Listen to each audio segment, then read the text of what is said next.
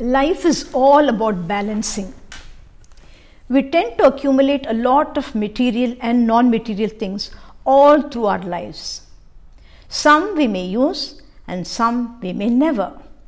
However, our possessiveness is addictive and remains a part of us right through our lives.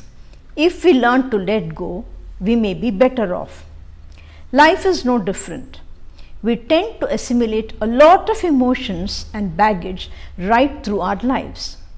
Some may be good to retain and others may not.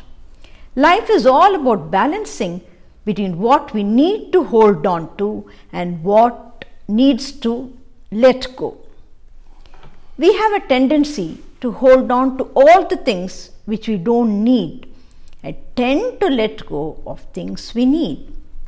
We remember and retain in our heads all the hurt inflicted on us right from our childhood. We don't forget the first thrashing we got from our parents or teachers. We vividly remember the fight at the playground with our friends. On the other hand, we forget the first gift we got from our parents, the appreciation we got from our teachers, and the support we got from our friends. This way, our emotional bank is full of debits rather than some credits. We need to learn the art of balancing in life.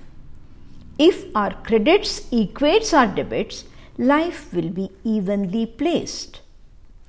However, when our debits outnumber our credits, life becomes treacherous. We tend to fall prey to a cycle of misery and start believing that God is unfair to us. Let us look at how to balance between holding on and letting go from some real life incidents from our own lives. I am sharing from some of my life experiences. You may also have some similar experiences or seen some incidents around you. The first experience was when I was deeply hurt by a relative of mine. My father was in the ICU and the doctors told me that he may not survive if we don't do dialysis twice a week. The cost of dialysis twice a week was almost double my monthly salary. I requested this relative of mine for some loan to get over this crisis. Instead of helping me in this crisis, he asked me if it was necessary to do the dialysis at all. This relative was brought up like a child by my father during his childhood. I carried this hurt in my heart for more than 3 decades till I attended a workshop where I learned the joy of forgiveness. I did forgive him on that day, and then this hurt changed into kindness in my heart. We may learn through life experiences what to hold on and what to let go. Another incident was about my missing school parade as a prefect. I was at school to lead the march past.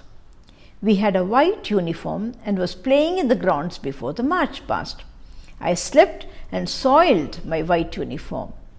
My friends advised me to go home, change and return.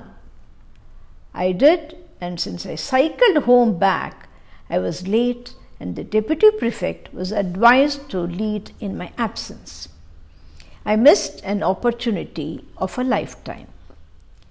This incident haunted in my mind for years.